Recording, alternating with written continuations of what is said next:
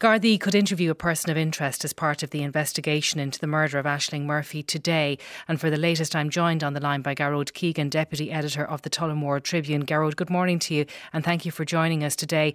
First of all, will you bring us the latest on that investigation and those plans we're hearing about that the Gardaí could interview that person of interest today? Yeah, this person of interest emerged after the first suspect and now the former suspect, who has been completely eliminated from the investigation, Radu Flores, a local man in Tullamore, was released. And the focus all along, it appears all along that the Gardaí were keeping an open mind, and we have to remember that the superintendent said that in a statement down close to the crime scene earlier on in the investigation. Even when the first suspect was still in custody, he said that Gardaí were keeping an open mind, and he wanted us to remember that. And as it turned out, they were correct to keep an open mind. The latest person of interest, he apparently is in a hospital in Dublin, apparently having gone to Dublin from County Offaly. The Gardaí searched a house in a village close to Tullamore over the weekend, quite an intensive search. There were specialist officers present, and a similar work was carried out at a house in Dublin as part of this investigation. Now we're moving towards a stage where the man will be interviewed. He has suffered wounds, and that's why he's in hospital. And it appears that it's a question of he will be interviewed when he's medically fit to do so. And that bike, the distinctive bike that the Gardaí had been searching for information on, that's been recovered as well, has it, Gearoid?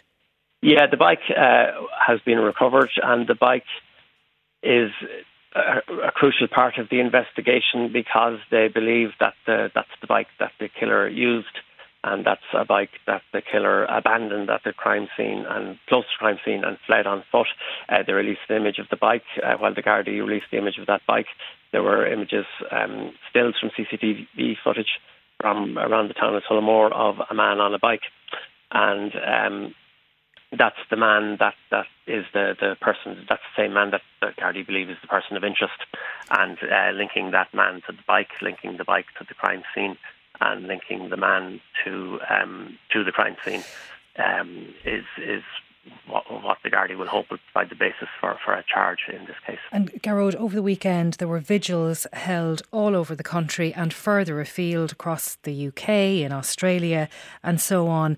But locally you were at a few there, and Aisling's family were present too. Yeah, everybody has been astounded and astonished and impressed by the strength of the Murphy family in these incredibly difficult days. There were 3 major vigils in the Tullamore area. There was one in the town park in Tullamore, which is close to the town centre, attended by thousands. About half an hour later, there was another one at Cappancor. Cappancor is effectively the location of the crime scene. There's a bridge across the Grand Canal there, accessible to traffic, and there's a car park nearby, and there's a canal lock. And at that vigil,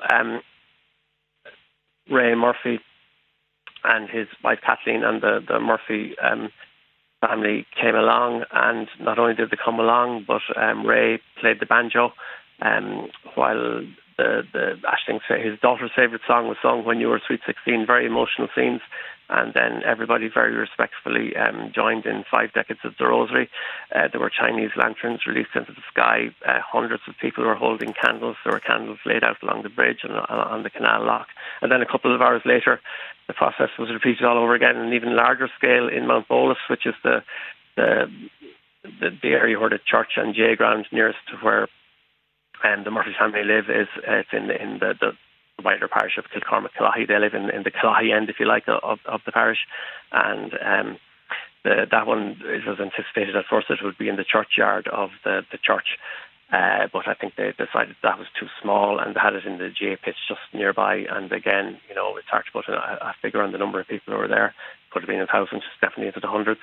The traditional music band that Aisling played with, the Ballyboy Cultus group, they performed. And when the family arrived, Ray and Aisling's older sister joined in and played some tunes with that band.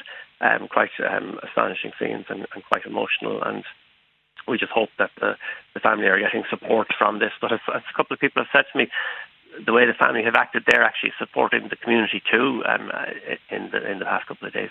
In coming out and being seen at what must be an incredibly difficult time for them. And I know on Friday when we spoke, Gearoid, you were saying how close you live to this walkway along the canal. Were many people out using it over the weekend? Yes, that's exactly it. The section, the stretch of the Grand Canal known as Fiona's Way, where the Fiona Pender Monument is, that's the main access point if you want to walk or cycle or jog down the canal from the town centre. And it was reopened up as far as the lock house that people have heard mentioned in the news, Boland's Lock, and people who were walking along there. There was one person described it as a hushed atmosphere yesterday. That it was quiet. One person even said that they could hear the birds singing. It was as if people were walking in attempting to walk in Ashling's shoes, as they went along. So it's very emotional for everybody. The flowers and the candles that are there at that point, they're growing in number every day. There are still people leaving flowers there and people coming along then in the evenings to light candles again. Yeah, and sure even this morning there were some candles still burning that were put there last night. That's right. And I'm sure people will have noticed that impromptu little shrines have been placed in different walkways right around the country as a tribute to Aisling, and the funeral will be held tomorrow. This huge outpouring of grief is likely to be expressed again at that funeral and in the town of Tullamore. How is the town preparing for this? Yeah, I think the fact that the funeral is taking place now, in a sense, people are, I hate to use the word glad, but they're hoping that some form of resolution will come along to this and that the funeral will take place. The people have been very respectful at the wake which her remains were reposing in the family home yesterday evening, and hundreds of people went along, and it was almost like a typical country wake where there was stewards out on the road, there were stewards in a field helping people park, and then people paid their respects inside, and that's going to happen again this afternoon. And the removal will take place then to Mount Bowles Church tomorrow morning, at funeral mass and burial in a cemetery quite close by called Lowertown. And those who cannot go along to the funeral will be able to watch it online, and it's anticipated that there will be many people viewing it online. There's so much interest in this from all over the world, and awfully people indeed from all over the world have attended many of the vigils, internationally in London and New York. And there's likely to be, I would imagine, hundreds if not thousands of people lining the streets along the route too, Gearoid, you would expect? Yeah, the church is in a rural part of Offaly. It's about 6 miles maybe from Tullamore. The family home is in a place called Blue Ball, which is a crossroads on the road to Burr, about 4 miles from Tullamore. And Mount Bowles Church is a couple of miles then further in the country, if you like, around there. So it's a small village. The church is in a lovely location right in the village. It has a little graveyard around it. She won't be buried there. She'll be buried in what people still call the new cemetery, even though it's been there many years, just close by up the road. And we expect the church will be thronged. We expect that the car park outside and the village in Mount Bowles as well will be very full with people. And I think people are very anxious to show their solidarity with the family, as they have been doing since Wednesday of last week. And we hope, as you said earlier, that the family can take some measure of comfort from that solidarity. Gearoid, thanks as always. Gearoid Keegan, Deputy Editor of the Tullamore Tribune. And as we were saying there, a number of vigils have been taking place across the country, but those who couldn't get together in person have been holding online events. One such Zoom meeting took place yesterday evening, and people may have seen what happened at this event, which was attended virtually by about 100 women. And a warning to listeners before we begin that what we're about to hear could be upsetting for some. To tell us more, I'm joined on the line now by Sheila Nigoul, who's music teacher and co-organiser of the event. Sheila, you're very welcome. Thank you for joining us today. And I know you want to start by paying your respects to Aisling Murphy and her family. Yes, I'd just like to offer my condolences to Aisling's family and friends and partner at this really difficult time. And you organised this online event along with 3 other people, and you all thought really carefully about whether to talk about what happened during this last night, because it was so upsetting. But you do want to call it out this morning. It was intended to be an all-woman event. Can you tell us what happened? myself and 3 other women decided to organise this online vigil for people who couldn't make it in person. For example, I have a young toddler and a 6 o'clock vigil isn't an ideal time, or there are people who are still concerned about COVID. There are people with disabilities. So we decided to have an online event with all women panellists. We had musicians, poets and speakers. And at some point during the panel discussion, a man used the name of one of the panellists to log on and masturbated on screen, a close-up of his genitals, and it was horrific. And the host then kicked him off, and then what happened? And he kept trying to log on again, but thankfully the host stayed on top of it and kept him out. But it was enough that it was massively upsetting for all of our panellists and organisers, and I think anyone who attended as well. Well, you sound upset even talking about it this morning, and I'm sure at the time it was really distressing given what you were attempting to do with this vigil.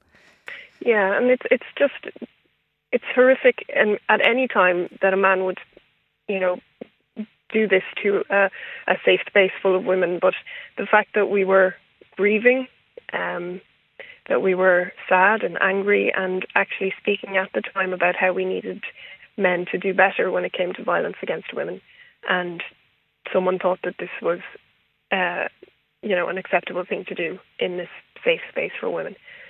And I think we really need to have a discussion about acceptable behaviour towards women and other men calling out behaviours like this. Did the meeting keep going after that happened, Sheila? It did, yeah. The speaker who was speaking at the time was Rosemary Maughan, a traveller activist and a fantastic, strong woman who essentially called it out. She was actually in the middle of speaking about how men need to be better and called it out and then continued with her speech. She's very powerful, so strong. And the music continued, the poetry, and we were determined to continue our event and not let this derail it. But afterwards, I think when the call ended was when it really hit us and when we all got really, really upset and were speaking together on our WhatsApp group and just incredulous. Yeah, I mean, for the panellists, you can imagine how difficult it was. But then, as you say, afterwards, the magnitude of this infiltrator and what he did hit you all. And I know that when these things happen, you can get through it and you can carry on. And then you realise afterwards what just happened. Yeah, and that was it. I don't think it really hit us until afterwards. And then you're thinking about how you've tried to organise a vigil in a safe space for people, and all of the attendees would have seen this, and it could have been horrifically triggering for any woman who had suffered any kind of sexual violence or violence from men in the past, and you just feel sort of the responsibility weighs on you that this happened, on top of the anger that someone would do this. There has been an emphasis over the past few days. We've all heard the "Not All Men" slogan doing the rounds. Can you understand why some men feel aggrieved about the narrative? Did this man try to make any point? Did he say anything? He didn't say anything. And to be honest, when I hear "Not All Men," that's another thing that angers me, because even if it's only a small proportion of men, how are we supposed to know which ones? This man is faceless. He could be anyone. He could be your cousin. He could be your work colleague. He could be your friend. He could be anyone at all. How are we supposed to know? So when you say "not all men," that's fair enough. And I know most men are fantastic, and I have men in my life who are fantastic, but we don't know which men. So is it any wonder that we're scared all the time? I know there was a discussion online about this last night after it happened. Did anyone try to defend what this man was doing? Not to me, and not that I've seen. And if there was any kind of defence of him, and I can nearly hear it now, that some men would be saying, "Oh, but it was just a joke that went too far." No, it's indefensible. And if someone is trying to defend this man, I don't want to hear it. All right, Sheila, we'll leave it there for now. Thank you very much indeed, though. Sheila Gould, their music teacher and co-organiser of the online event to remember Aisling Murphy. Thank you very much for joining us. Well, the Justice Minister, Helen McEntee, has confirmed that a new strategy to deal with gender-based violence will likely be published in March. The Cabinet is expected to examine a raft of tough new zero-tolerance measures when it meets this week to address this issue of gender-based violence in society. So what should the measures look like? Well, I'm joined on the line by criminologist and lecturer at TU Dublin, Trina O'Connor. Good morning to you, Trina. Thank you for joining us. So this strategy, it will be published hopefully in March. Would you say it's long overdue? Yeah, absolutely, Claire. I mean, as far as I understand, it was due in December. Actually, it's probably about 30 years overdue, really. In terms of what the strategy should look like, it should really involve a couple of different measures. It should be looking at the education piece, the intervention. It should be looking at prosecution and what happens when somebody is prosecuted for crimes of this nature. And it should also look at coordination of policy across departments. And I think that's key to this. And what we need a strategy that is fully funded long term and that has an evaluation piece, that it isn't just something that happens now and then falls off the radar when something else happens, because this is something that's going on for every day for women in our society. So we really need to be dealing with this moment now on the back of such tragic events last week. We really need to get the impetus to move this forward, to use an education piece to bring people along in a measured way, to start dialogue, to start conversations, to put interventions in place to call out microaggressions and sexism within our society. What do you think of what Sheila Gould was just telling us about the online vigil last night? Yeah, I mean, it was awful. I saw it on Twitter and I saw the trauma of the people who were on that call. I think when you talk about flashers, like flashers usually are people who come with a distorted sense of arousal and they get pleasure from their victim's shock, fear and anxiety. They're often men who hold very sexist attitudes towards women. So I think and for many of the women that were on that call, they just got on with it, and that kind of speaks to the situations that women deal with on a daily basis, that microaggression of sexual violence that they deal with. You just get on with it, and then afterwards, when you reflect, very often the trauma can be triggering for past events that people may have had. So that kind of speaks to the whole narrative that we're talking about. Women are interfered with on a daily basis in safe spaces, in public spaces, within their home, in this sexist way, and that is the epidemic that we have within our society. I know you say that education is key, that we need this education programme at primary and secondary school level, and part of that is the bystander intervention programme. What is that? What are we asking people to do? Yeah, so Professor Louise Crowley in UCC has been working with students around bystander, and it's about people being able to call out inappropriate behaviour. And in order for people to call out inappropriate behaviour, they have to be educated about what is an inappropriate behaviour, what kind of attitudes and beliefs or normalisation of violence have we got within our society. So things like victim blaming or people bragging about their sexual conquests, this boys will be boys, locker room banter, catcalling, unsolicited photos, groping, and all the way up to, sexual abuse and exploitation. So it's about defusing them situations. If a man or indeed a woman comes across a situation where they see a woman being catcalled or feeling violated in a space on a bus, if a man sitting too close to her and asking her questions when the woman's putting her headphones in, for example. Yeah. And it's about challenging that by maybe saying to the woman what time is her, or engaging her in conversation to diffuse the situation and offer the woman support. I was just thinking about the catcalling incidents, right? You imagine now, Trina, you're walking down the street and a man is catcalling another woman and you intervene. Like, you can pretty much write the script as to what's going to happen next. Yeah, so you're not going to intervene with the man, you're going to offer the woman support. So you will go and speak to the woman. like I wouldn't want people interfering with men that are in this kind of heightened arousal, because that can lead to an escalation and sometimes can lead violence. So it's important that you know who you're going to offer the support to. You're going to intervene in a supportive way to the victim, not to the perpetrator. So I understand where a lot of people think, intervening is about standing up to the man or speaking to him in a way that makes him change his direction onto you, but that's not what it's about. It's about offering support to the victim. And if a man or a woman, anyone is a member of a WhatsApp group where there is inappropriate pictures being passed around or inappropriate comments being made, what is the right response? Well, it's about calling it out. It's about saying this is inappropriate. This is not something that I want to be part of.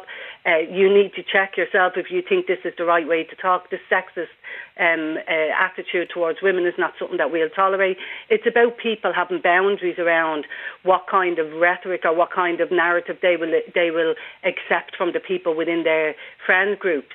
And very often when people are called out, they will check themselves and they will look at their behaviour if it's not tolerated. But as long as it's tolerated in silence, then it will continue and it can escalate, where the microaggressions can become bigger aggressions. So it's about challenging it at its very basic level. It's about giving people the tools to have the courage to do that, because it's not easy. No, it's not easy. It's certainly not easy, but that doesn't mean that we shouldn't start the conversation now, because if we bring, for example, the bystander intervention programme to primary schools, we will be working then with children that are grown up with a total understanding of what are the attitudes and beliefs that are accepted within our civil society. And I think too, what we need to do also is we need to do a piece around the older generation as well, because we can't put all this on young people.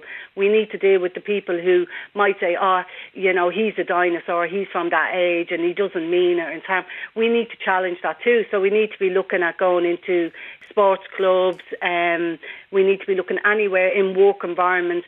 So these kind of attitudes need to be challenged at every level of society, and we need to see it from the Dáil down. So sometimes we hear sexist language even within the Dáil, and that needs to be called out. So it needs to be shown that women are equal within our society everywhere where they're represented, and women need to be represented at every level. Okay. They need to be part of conversations, and with this new strategy, it's important that women continue to be part of the strategy, that once the strategy comes out, that's not just handed over to committees and women are not represented and lived experiences are not represented. Okay. And it needs to be ongoing, it needs to be evaluated consistently. Trina, thank you very much for your time this morning. Trina O'Connor there, criminologist and lecturer at TU Dublin.